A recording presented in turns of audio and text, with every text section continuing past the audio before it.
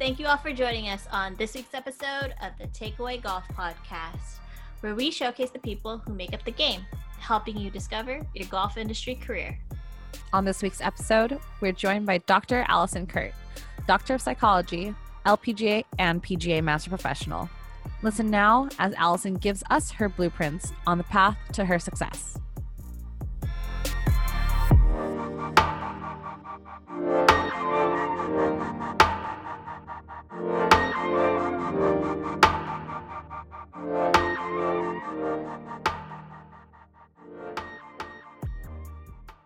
I know that you majored in psychology and then you also did the PGM program while you were in college as well. Yeah, so I'm definitely academically focused, and school is something that appeals to me because I love the learning process. And I actually finished my psychology degree by the time I was finished with my sophomore year. And my plan at that point, was to get a master's degree and then become an FBI profiler. I really wanted to work in criminology and be able to like hunt down serial killers and figure out why people did. That's so awesome. Yeah. Oh my gosh. Crazy. Yeah, I love that. Yeah, really inspired by Silence of the Lambs, and wanted to be that in my world. And if that didn't pan out, then I wanted to be the next Annika Sorenstam and make lots of money and be on TV and be super rich and famous playing golf. But we know that a very, very small percentage of us actually get the opportunity to play that great on tour. And I had 2 years left of eligibility and nothing to study. And so my mom encouraged me to look at professional golf management as a backup, as having something in my world that I could at least keep in golf. And I would say that as much as I fought the education part of that, that's not what I'm interested in. And I don't want to do business administration and learn about agronomy and all that. It was probably one of the best decisions that occurred in my life, because it really set the platform for, if I couldn't compete on a professional level and make a decent living, then at least I'd have an opportunity to stay in golf. And that's exactly what happened. And as you all know, if you don't have sponsors when you graduate to try to go to Q school and pay that $4,000 and you get one shot to do it, plus travel, it's really hard to make a living. So as soon as I graduated college, I was fortunate to have the psychology background and to have my PGA membership, where I could instantly walk into the workplace and start my career. And that's what happened. Wow, that's crazy. So how were you able to get your psychology degree done by sophomore year? Did you go in with a bunch of credits already? Yeah, so some of the high school credits and AP classes. Basically, I didn't have to take a lot of the fluff freshman courses. Yeah, the Gs and everything, yeah. Exactly, right. Yeah. So I could immediately start working on my major when I got into college. And I think most student athletes would hang around 12 or 13 hours in terms of credit units. And I was like, oh, that class looks interesting and that one looks interesting. And so I would usually carry an 18 credit load per semester, just because it was all interesting and fascinating to me. I know that psychology, you were really interested in the whole investigating and whatnot, but did you ever connect the dots between golf and psychology back in college as well? Were you ever thinking oh, maybe I can do both at the same time? Never crossed my mind. I never thought I would be a teaching pro. I never thought I'd be in the golf industry. That did not register in my mind as well. It wasn't until later that I was working at a private country club, a high-end private country club, where there was a type of social economic background that is unheard of. It's the top 1% of the world for financial backgrounds with people I was working with, and the problems that they have when you have millions of dollars in the bank. Well, money, more problems. Exactly. And I'm just trying to pay my rent, making, $42,000 a year in Southern California. Yeah. It was sort of I want to figure this out. I want to understand why you're so unhappy when from the outside looking in, it looks like you've got $42 million in the bank. Yeah. Right. So a couple years into teaching and being an assistant golf professional, I felt I just want to understand people better. So I took night classes at Pepperdine and earned my graduate degree in psychology. And I felt like that helped me a little bit understand sort of what everyone's perspective could be and maybe what baggage they carried and then how that impacted performance. So it was actually more profound with my graduate degree to integrate that into golf than it was with my bachelor's degree, which certainly served as the catapult to then consider a doctorate degree, which I then went down that path. Mm-hmm.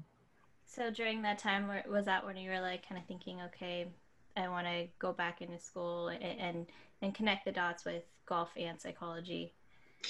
Yeah, that was the beginning of my golf career in terms of being in the industry and working in golf clubs. So I was at a couple facilities out here in the desert for about a year before I moved to LA, and then started at Golf Tech when it was first opening up in 2006, and then very quickly ended up at Sherwood Country Club. And so I spent a large portion of my early years at Sherwood Country Club. And it was then that, you know, I was trying to get the routine of my life and being an adult and being in my mid-20s. How am I going to pay for things? How am I going to, what's life like? Am I just going to show up, go to work, and then go home? Or is there something bigger that needs to be built? And I think those questions started to rise up in my mind in my late 20s and say, okay, with what I'm doing right now, there's probably like a little bit of a plateau. And if I want to keep expanding my life and growing my life, I need to do something. And it's going to require some education. I see. Yeah.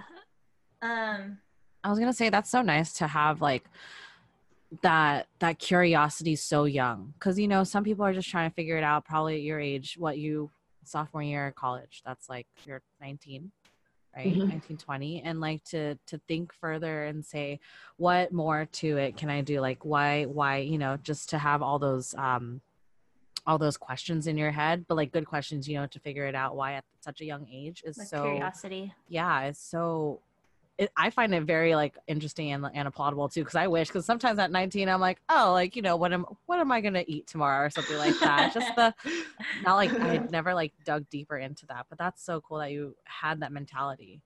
Yeah, I think part of it too is why that happens for certain people and not for others. It's certainly like our cultural influences, it's our family influences. And my family was pretty clear on as soon as college is over, like you're on your own in terms of finances and making big girl decisions and things like that.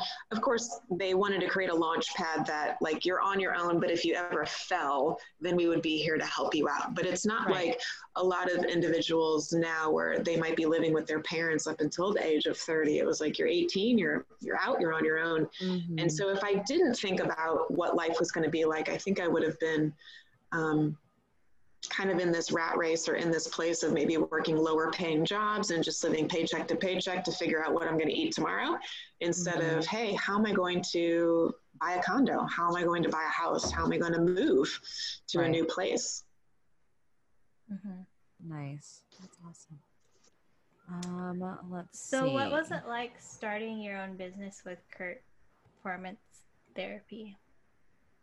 Well, so I actually started Allison Kurt Golf before I started Kurt Performance Therapy. And after I finished my master's degree, I was getting to this point at Sherwood where I felt a little bit stagnated and I wanted to grow and didn't feel like the facility was going to give me the opportunity to grow.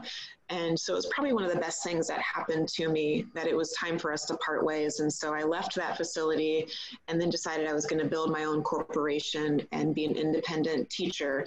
And then that's an opportunity for me to add in the other avenues of mental coaching, swing and physical performance, and maybe even fitness performance in it.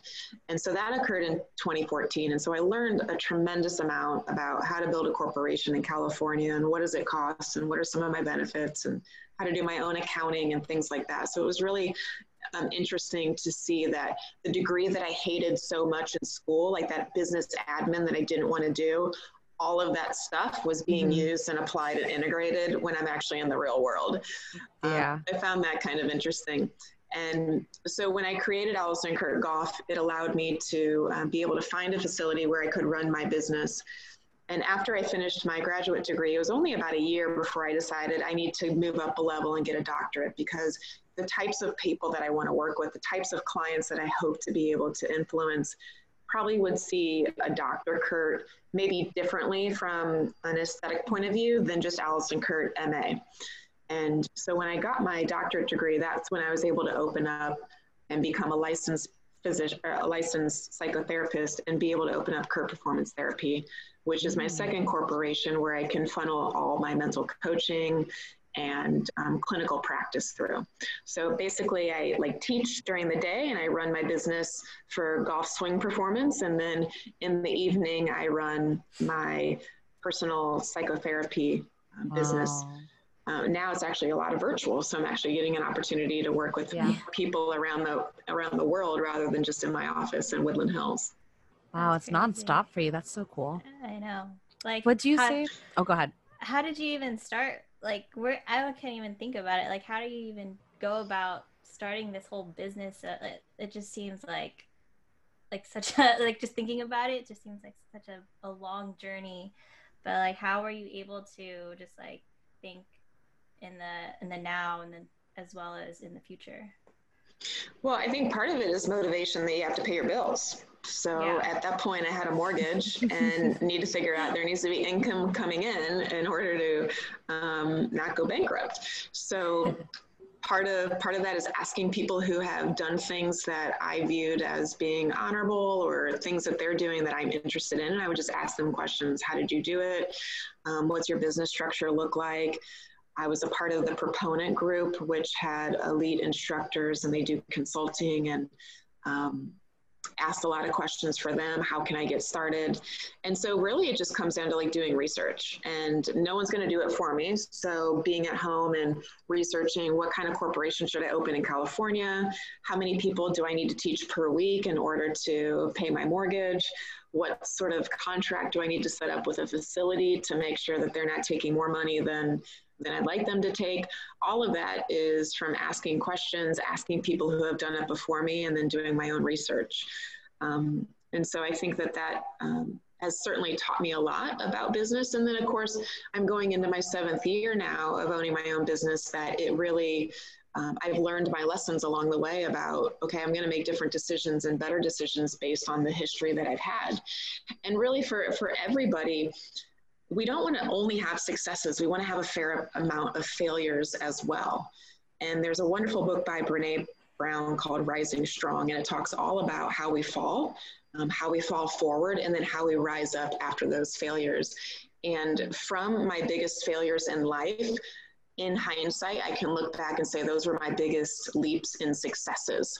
So those are the biggest learning points for me throughout my life. And so, you know, for anyone out there who's thinking about like, I think I want to do this, I have this idea and I want to monetize it in some way, start asking questions to people who have done it before you, and start to get some ideas that you can cultivate, you know, your own framework and your own ideas. Totally. I agree with that 100%. Yeah. I feel like I learn more by asking people who already know, like they have the wisdom, they have the knowledge to like give you.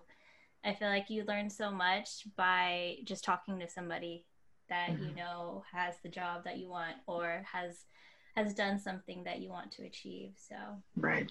Great.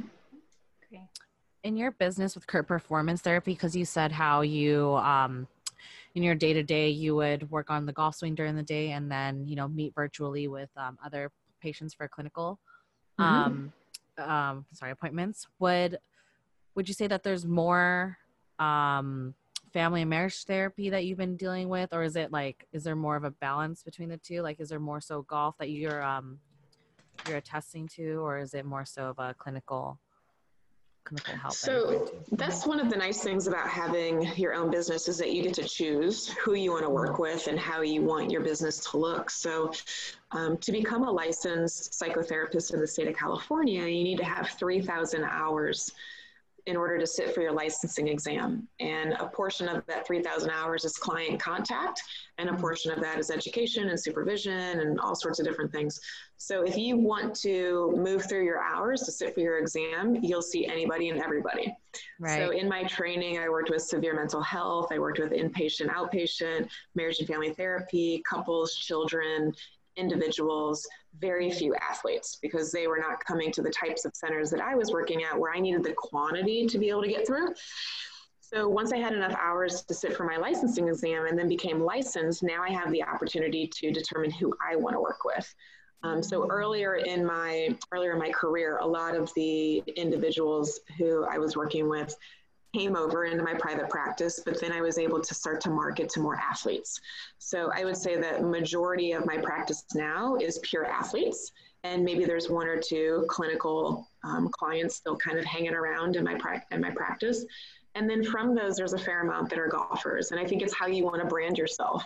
And so as I started to, we always start broad and then we start to narrow in the more education we get and the more experience we get.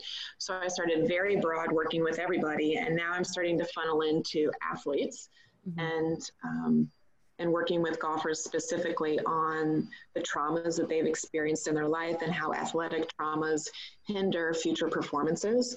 And then have positioned myself to be an expert in a type of treatment that allows an individual to heal from that trauma much more quickly so that they don't have performance limitations moving forward. So to kind of circle around and go back to your question, I would say at this point, there's 90% of my population that I work with are athletes. And from that 90%, I would say 50% are golfers. Oh, nice. That's crazy. I never really thought about the outside factors or like experiences or trauma in relation to golf, like the mental game of golf. I always think of it as like, I guess I don't really think much about my mental game, but like I think like one hole at a time, or like, just being patient, stuff like being that. Present, yeah. Yeah, but I never really think of like other outside factors now that you say that. Well, every athlete, actually every human being has at least experienced one trauma in their life. And there's two different types of traumas. We have small T traumas, which are things like maybe getting a bad grade in school, or missing a putt to win NCAA championship, or getting a 12 on a hole. I was gonna say, that's not small. That's oh my gosh. Well, when we talk about small T trauma, it could be like divorce, bankruptcy, getting fired from a job. Large T trauma would be things like 9/11, plane crashes, being violently assaulted, things like that. So research tells us that at least everybody at some point has had a trauma. Research actually tells us that more than not, we've had more traumas in our life than most people think that we've had. So if we just funnel down and look at the population of athletes to begin with, every athlete that I know has at least had some memory of some failed performance.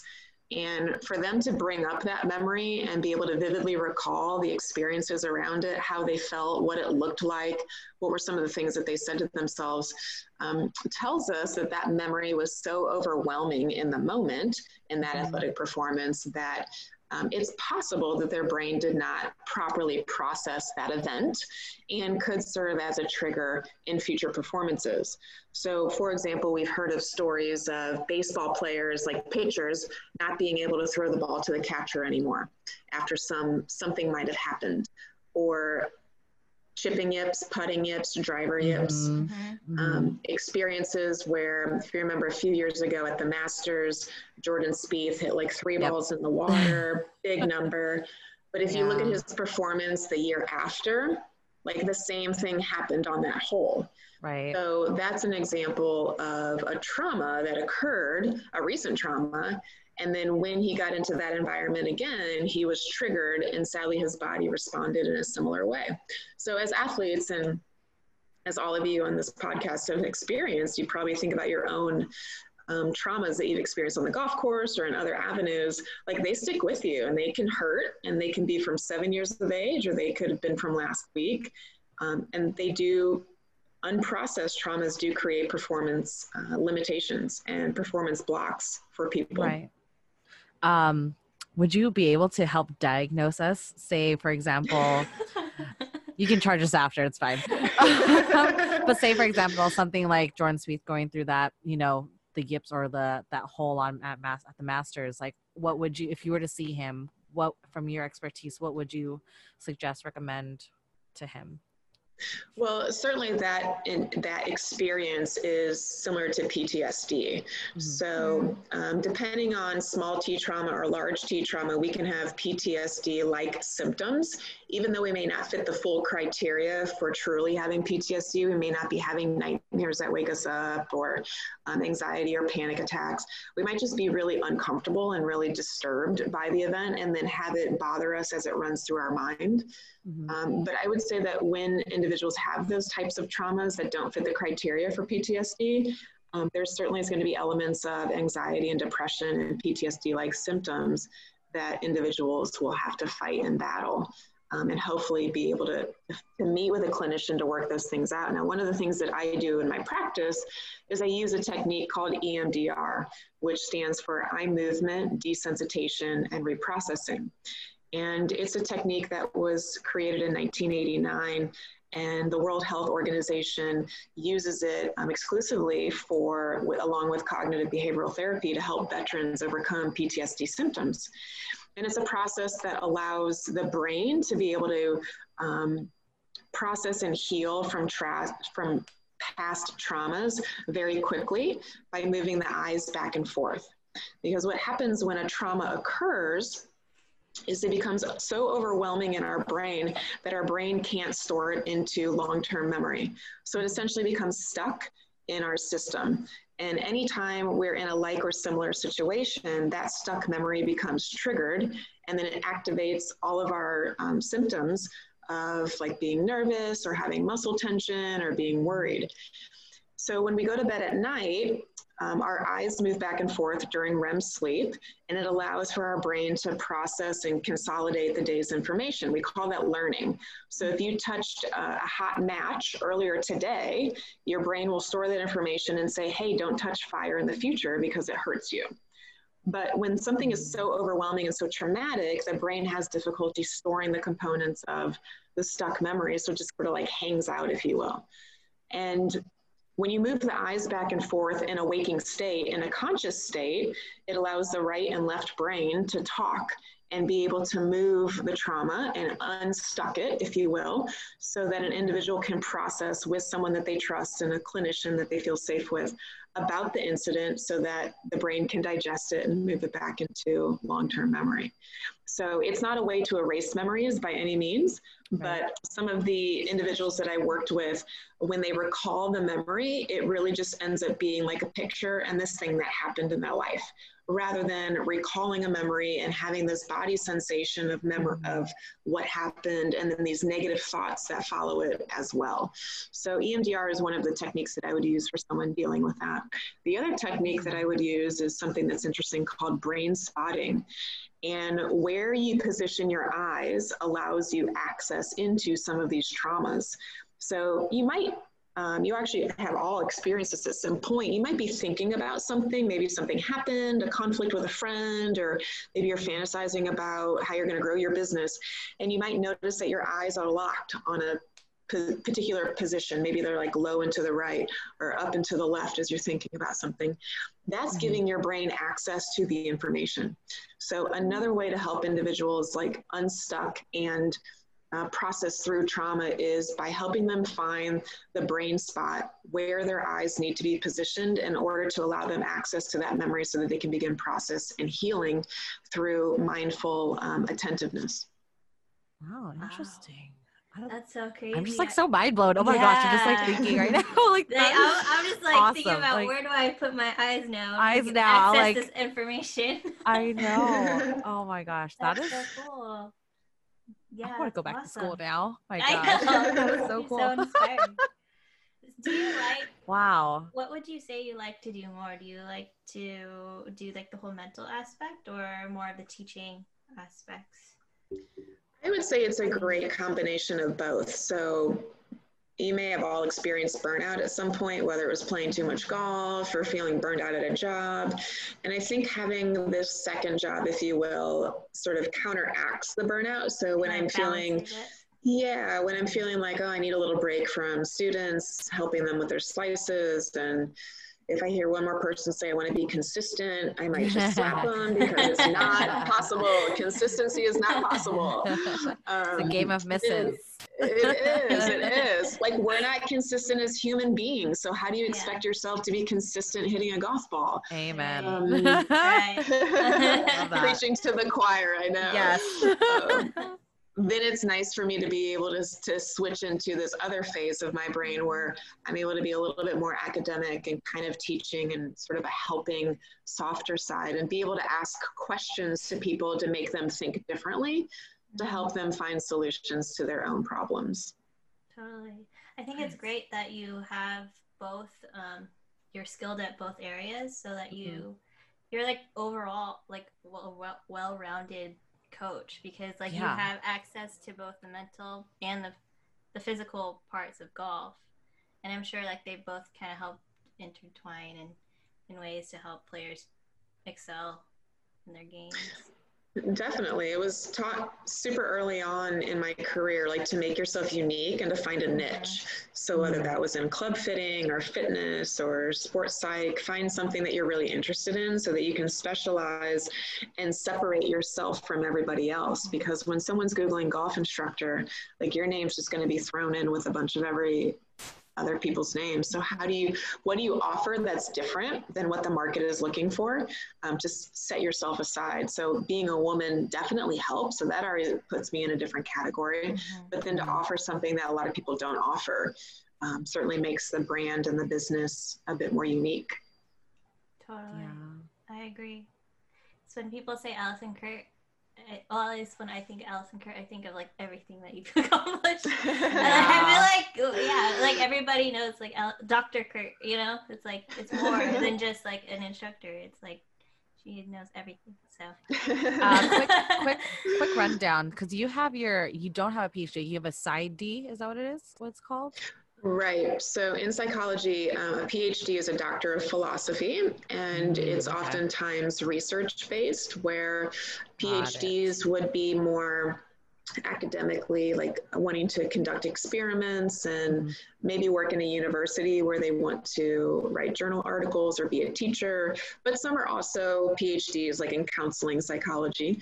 A PsyD, doctor of psychology, is a lot more applicable and person-centric. So a lot of the training in a PsyD is not academically focused or research focused, but it's actually more in the helping profession. So like when someone is across from you, what are the counseling techniques? What are the modalities that you would use to help somebody? Right. Interesting. Would you go through a day of what a typical day pre-COVID, I guess, in a normal day of life of Dr. Allison Kurt? Like, tell us what you love that you do, like whether it be the traveling, the teaching, and all that. Yeah, it's there's some days where it's kind of the same, and then there's always some neat stuff that come up. But I would say like on a typical day, I'm up by 4:45 a.m. and then I'm at the gym by 5:30 to 6:15. So I get my workout done in the morning, and then lessons for me start at 8 o'clock and usually teach till about 3 o'clock Tuesday, Wednesday, Thursday. Then I come home and then start working maybe 1 or 2 nights a week with clients at one point in an office. So I'd have to change, shower, and then get to the office by 5. But now I can just change, shower, and log in to clients currently.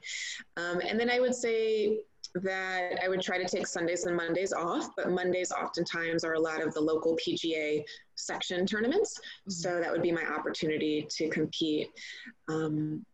In addition, I serve in some governance positions with the PGA and the LPGA. So oftentimes that takes me either out of town to board meetings, or a really fun part of my job, which I love, is I'm PGA adjunct faculty. So I get the opportunity to go into PGM universities just like I attended, and I'm able to teach the teaching and coaching curriculum to those students as they go through their different levels to become a PGA member. So that brings me to some neat parts of the country to see some different universities and to help young individuals build their teaching career and have some good solid fundamentals early on. Lastly, I would say that throw in a national tournament every now and then. So then there's the preparation to travel and practice rounds and compete and hope you make a paycheck so that you don't feel like I could have made more money staying home teaching. Yeah. So then there's always that. So I would say like pre-COVID, there was a really mix between here's what I do during the day. Sundays and Mondays, as I try to take off, is like catching up on life, and I have a puppy that I have to exercise and love, so that's always fun. I I have an English Labrador, and she's 14 months, so she's amazing. But you know, there's family responsibilities, and I was able to buy a house a couple years ago. So then, you know, sometimes it's like enjoyable to cut the grass and, you know, trim trees and things like that. Just be like normal. Yeah. Right. Normal adult. Exactly. Right. How are you able to juggle all this? Because I mean, like being on the board and doing all these things, that's just a handful of things to do all the time. Like, how are you able to organize yourself and make sure that you're able to attend to all these things? Yeah, I get asked that question a lot, and I think that when people say they're busy, I ask them, if you were to track everything that you did all day long, like write it down on a piece of paper, you might find that you're not as busy as you think, because there's a lot of wasted time doing menial tasks. And I think for me, I'm really good, and I hate multitasking. I don't believe in multitasking because it's not being mindful. You're being, you know, basically inattentive to 3 different things instead of being attentive to one singular thing. But I'm really good at scheduling and being able to plan, here's what I do. And I think a lot of times, if you were to track like how much we're on social media or how much we're flipping through the internet or just, you know, menial things, it adds up throughout the day. How much Netflix you watch, how much YouTube you might watch, time can pass by really quickly. So for me, when it's things that I enjoy doing, then I have a pretty easy time doing the things that I enjoy. And I love school, I love teaching, I love making money, and I love winning golf trophies. So those are the things that I'm going to put my energy and focus into. Yeah. She just loves being a winner, guys. Yeah. She there you go. loves winning. I love it. I love winning. I love it. And there's nothing wrong with that at all. Yeah. That is a great tagline. I love that. Yes, I love winning. Absolutely. So how do I do it? Like, I just schedule. And, you know, sometimes it's like, you know, Ronnie, like with you, it was tough to find the right time, but I kept at it, was persistent. Hey, does this time work? I'll get back to you on Sunday. I followed up on Sunday. I always make notes in my calendar. My calendar's filled. I'm always like writing stuff down on notepads. Like, I'm just pretty organized like that. So I think that like when you really want to do something, you're going to do it. So it's like when people really want to lose weight, they will lose weight. When they really want to quit smoking, they will quit smoking. If they're not so into it, then you're going to struggle. Yeah. Do you feel like that, obviously that has contributed to your success, right? Like the mindset of that. The organization. Yeah. Yeah. The organization. What if there's somebody who's like not as organized, like what? Trying to. Yeah. like, because it's kind of hard to flip the switch, you know, like right away, all of a sudden, right? To have a lifestyle change like that, but like, they want it. So. Yeah, I would say look at some of the people that really inspire you, that are successful in life, whether it's big corporations or maybe in a smaller circle of family member. And then see how they live their life. And I find it is near impossible to find a highly successful person who has poor organizational skills. Like, it just doesn't happen. So if there's a desire and there's a want, and you just don't have the education, then that's where you can ask someone for help on like, how can I get organized? Can you show me some of the things that you do? How do you use an agenda? How do you commit once it's in your calendar and not follow through? How do you do those things? That can just all be skill building, but organization is a skill.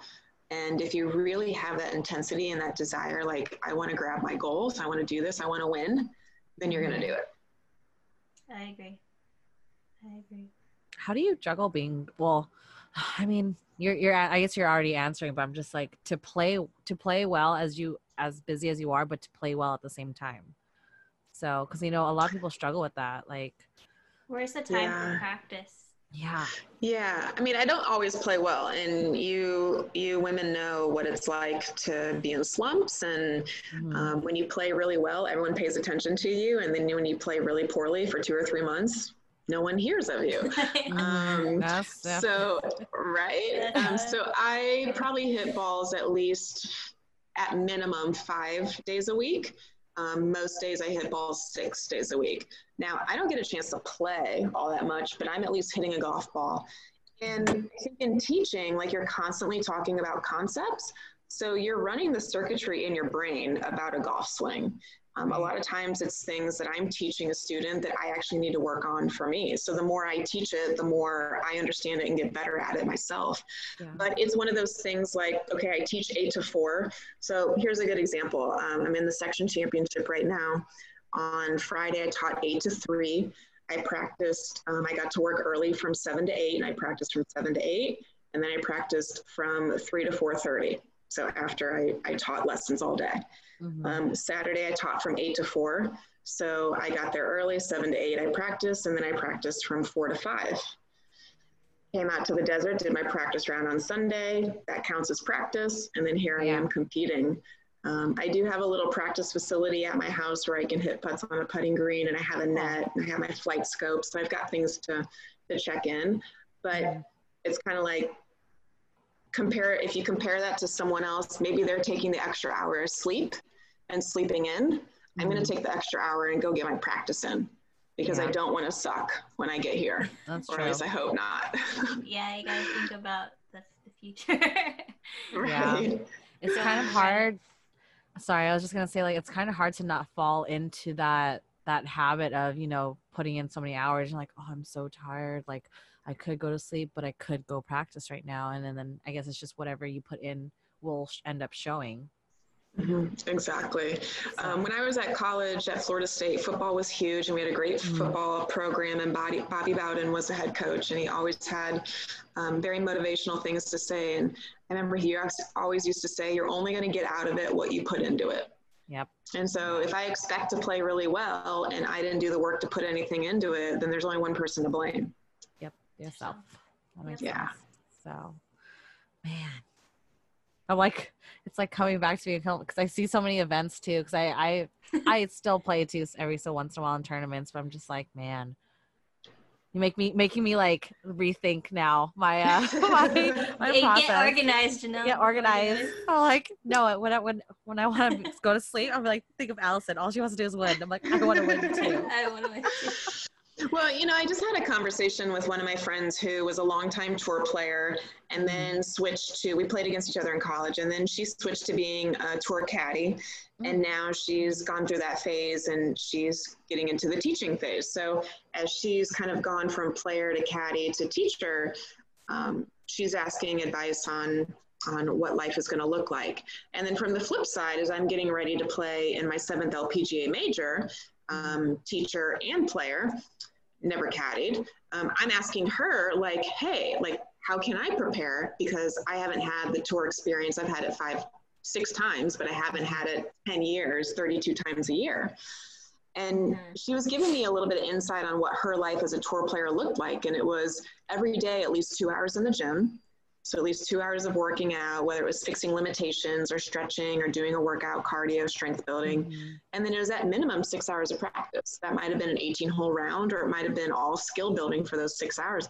That's an 8-hour day only working on her golf. Yeah. Me, I get like maybe an hour a day because I'm spending 8 to 9 teaching. So I kind of have to take that perspective and say, all right, the people that we see on TV, like if you watch the ANA this week, you look at Brooke Henderson and Miriam Lee and, oh gosh, who else was in the playoff? And Nelly Korda. Nelly, yeah. Yeah, and it's like, yeah, they eat, sleep, and breathe golf in order to be able to get that opportunity to get into that playoff. Right. So when you have your club player complaining to you about not breaking 90 and they took a 60-minute lesson and put 0 practice in. Yeah, you know? I know. I always, whenever I see some of my club members, I'm like, it's a process. It's not going to be overnight. So. Right. And how much time are you really putting into it? Exactly. Yeah. So what was it like competing in the LPGA for the past, you haven't competed in your 7th one? Or are you? Right. So that's going to be in 2 weeks, 2 or 3 weeks. My first one was in 2012. Thank you. It's going to be different. Like no spectators, no family. You can't have, I just got an email today that you can have 2 support staff, which include a coach, an interpreter, or physical therapist, but you can't have like family or spouse or brothers or whatever. So it's going to look different, and COVID testing and all that. But what's it like? It is entirely anxiety provoking and exciting at the same time. It is so neat to be on the other side of the ropes and to actually like see what these women do to get to the level that they're at, how they play, and then to kind of compare yourself and say, how close am I? Am I anywhere like that? And then like the amenities of it, the interviews with the PGA and the LPGA and being on Golf Channel. There's courtesy cars, nice meals, like all these cool opportunities that come along with it. It's the most anxiety provoking and the most fun thing that I think that can happen in golf. Nice. Is that the ShopRite that you're playing, or which event is that? It's the KPMG PGA Women's Championship. That's what it is. Okay. Yeah. I'm just looking it up right now. And Aeronymink. I was like, sorry. Aeronymink. Where's that at? That is in Philadelphia. Ooh. Yeah. The weather's okay over there. Yeah. My first plane trip since February, so that'll be interesting. Wow. Yeah. But I heard all the airports right nowadays are a little bit later, so they should be a little more on the emptier side. Should be okay. Yeah. What's the criteria that you have to meet so to get into this event? The LPGA has the tour division, and then they have the professional division, which is club pros and coaches and teachers. And so every year there's a national championship for that group. And there's typically 8 spots that are given to qualify into KPMG. And then on the PGA, there's a PGA Women's Stroke Play that occurs every year, a national PGA Women's Stroke Play, and there's 1 additional spot. So in total, there's 9 women in the field who are non-tour players that have qualified to be there. That's awesome. This is all across the country, right?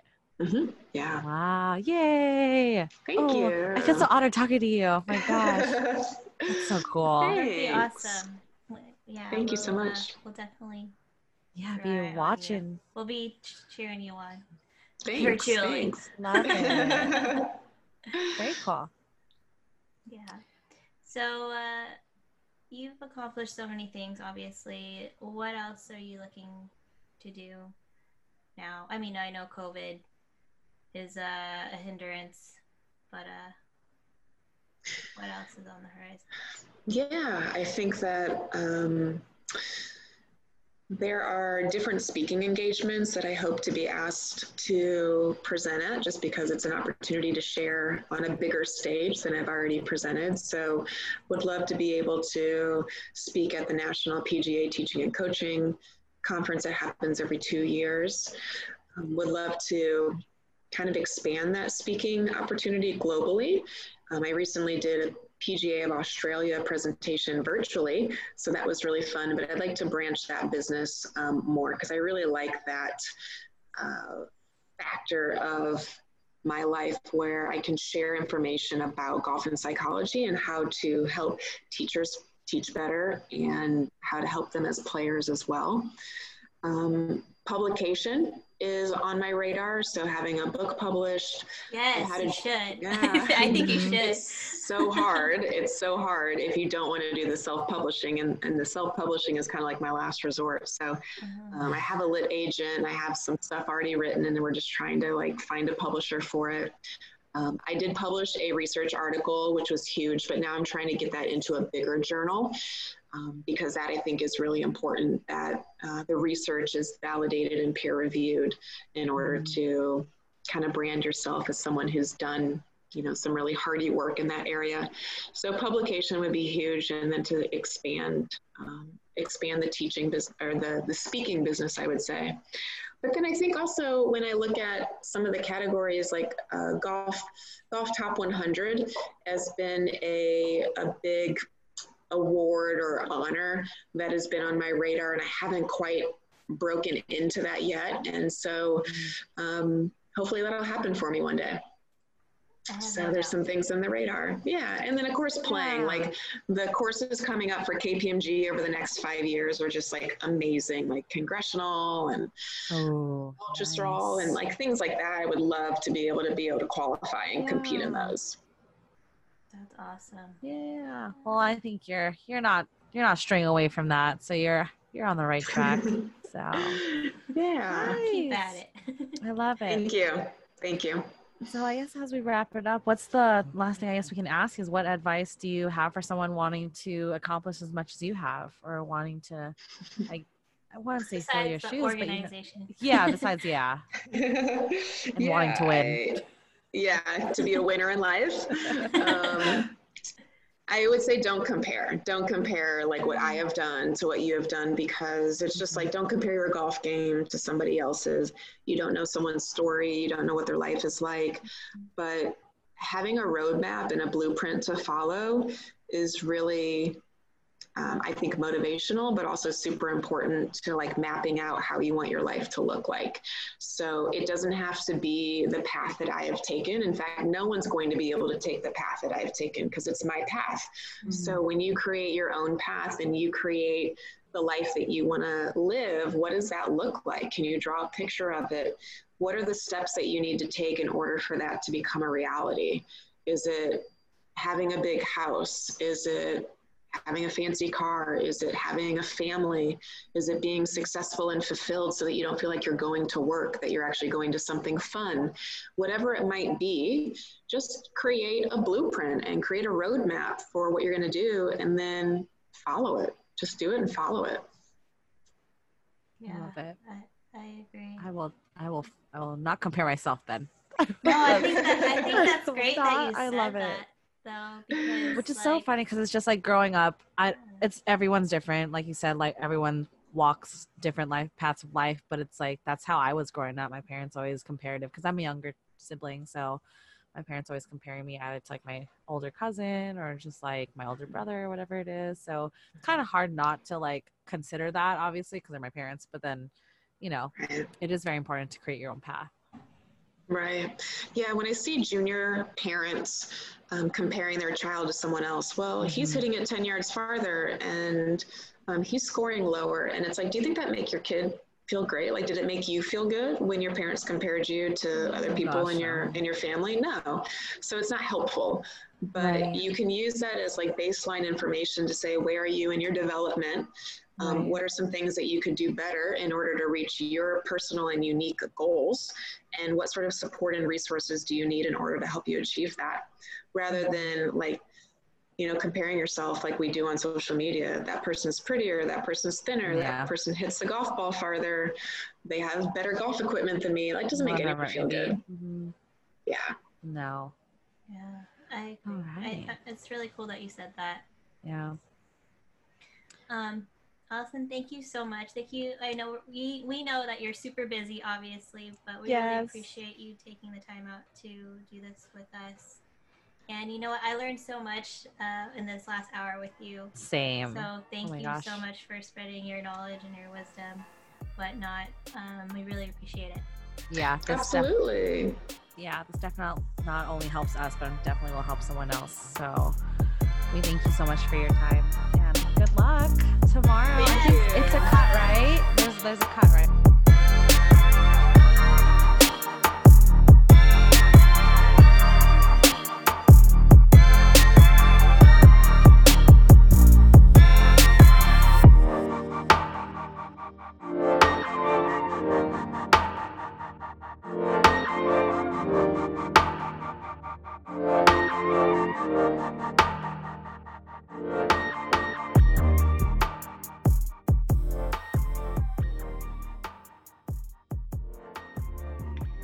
That was Dr. Allison Kurt.